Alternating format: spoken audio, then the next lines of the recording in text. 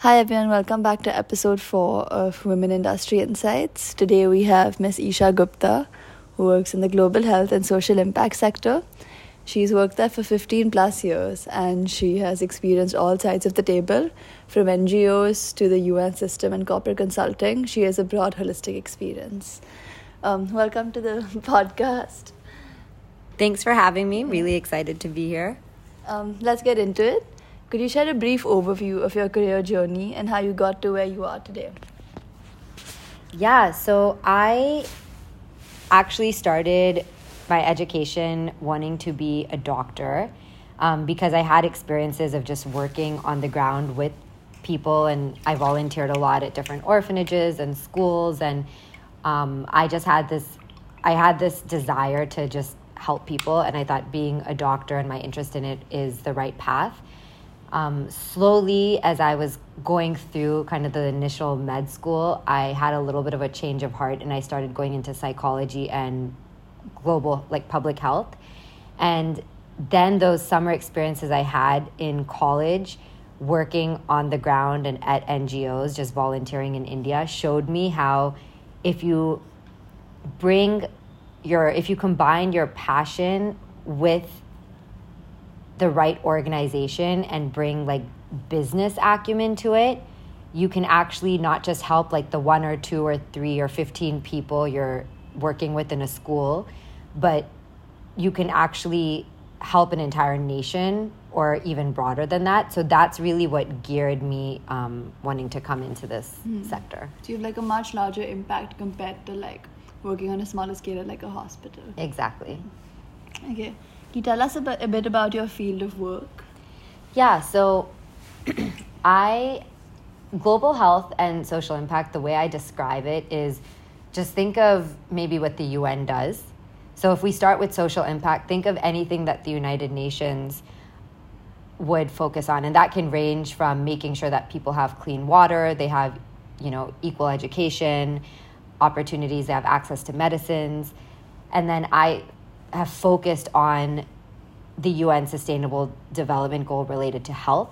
So it's just making sure that everyone has an equal access to medicines in whatever capacity. But my heart is kind of focused more on emerging markets, which means, parts of India, parts of Africa, parts of Southeast, where people don't always have that equal opportunity. Mm-hmm. And considering your background, as an Indian who's also living in the US, you have that personal connect to working with such people. And absolutely. I think whenever I've had opportunities to do projects, this may not sound great, but if I have opportunities to work on projects in the US or in more developed countries, my heart, it doesn't feel right to me just because I've seen how it is in India and I've worked with people here. So I feel like my passion is more to help people here and, again, in emerging markets. Yeah. So how do you navigate work-life balance or integrate your personal priorities while pursuing a successful career? More generally? Yeah.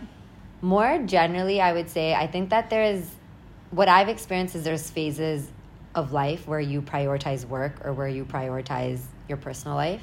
And I think earlier on in my career, there was no work-life balance. And I think that a lot of careers may start that way. I think the newer generation is changing that because they are very focused on protecting their personal time.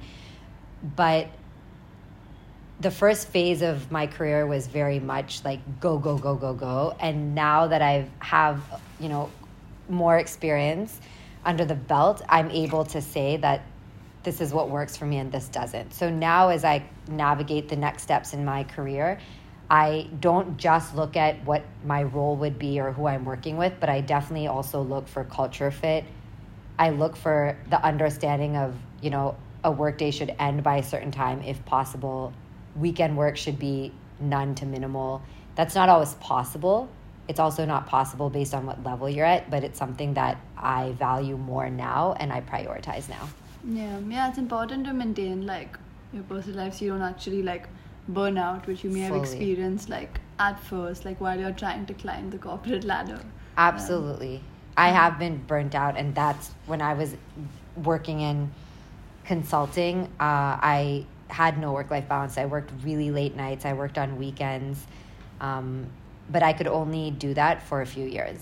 Mm-hmm. And then I was like, okay, I have this experience now. I have this name on my resume, and I'm ready for the next thing. Yeah.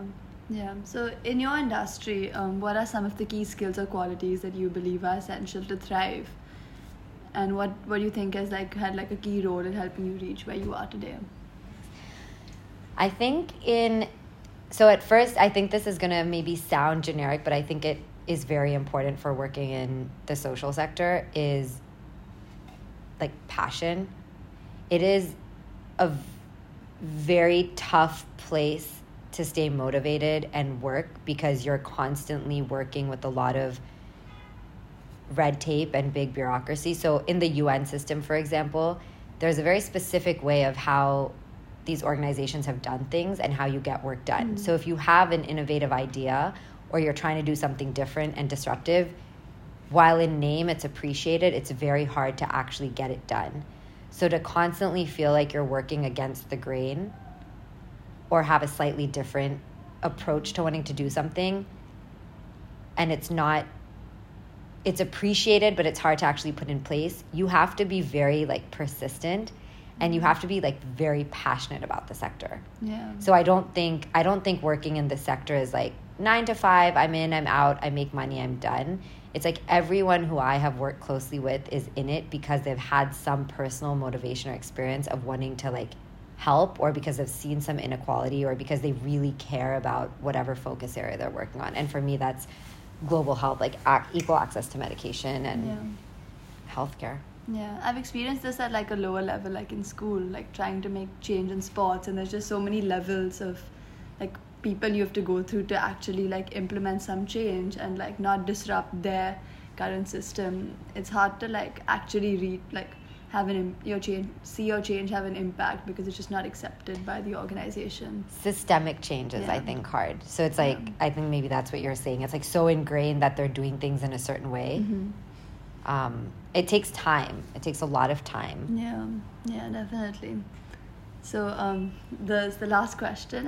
What advice would you give to aspiring entrepreneurs or professionals who would like to join your field and do well?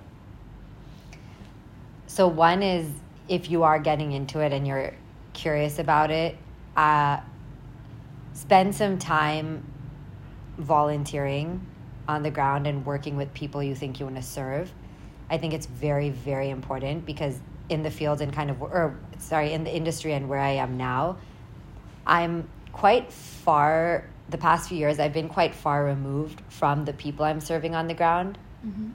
So it's easy to get caught up in the politics, the bureaucracies, the current systems because I'm, let's say... The focus changes a bit sometimes. The focus changes. So when I was at the WHO, it's I'm sitting in an office in Geneva, Switzerland. Yeah. But I'm actually working to help people on a small island in Indonesia. But how can I think or feel what they need without having experienced being with them or talking to them? So I think volunteering and working with that part of society that you want to help is super important.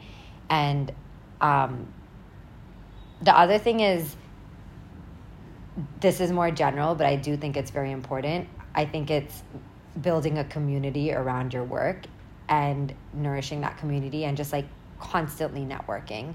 I think networking can sound very I'm doing this to gain something in the future, but I think that actually changes a little bit based on your mindset of it. And it's more about, it is networking, but it's actually building a community of people and peers and people you've worked with, people who you're friends with, who are interested in the field, etc., because you all learn from each other. Mm-hmm. And as you progress in this field, it's less about just applying to something online. It's much more about talking to a peer or someone you worked with, and they're hey, I think this role would be perfect for you. Yeah. And the last few roles I've gotten that have been really exciting, at Meta and at WHO, was actually because people came to me for it. I didn't apply to anything, but it's because of that community I've built in the industry. So it's not just profession, it's also that care which you develop for these people. You want them to do well. Fully.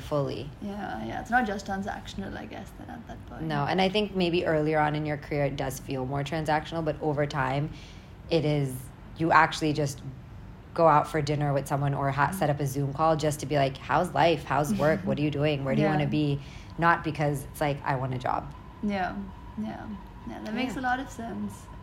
Your advice, I'm sure, will really help people who are interested in going into this field. Thank you so much for being there with us today. Amazing. Thanks. I really enjoyed it. Good questions. Thank you.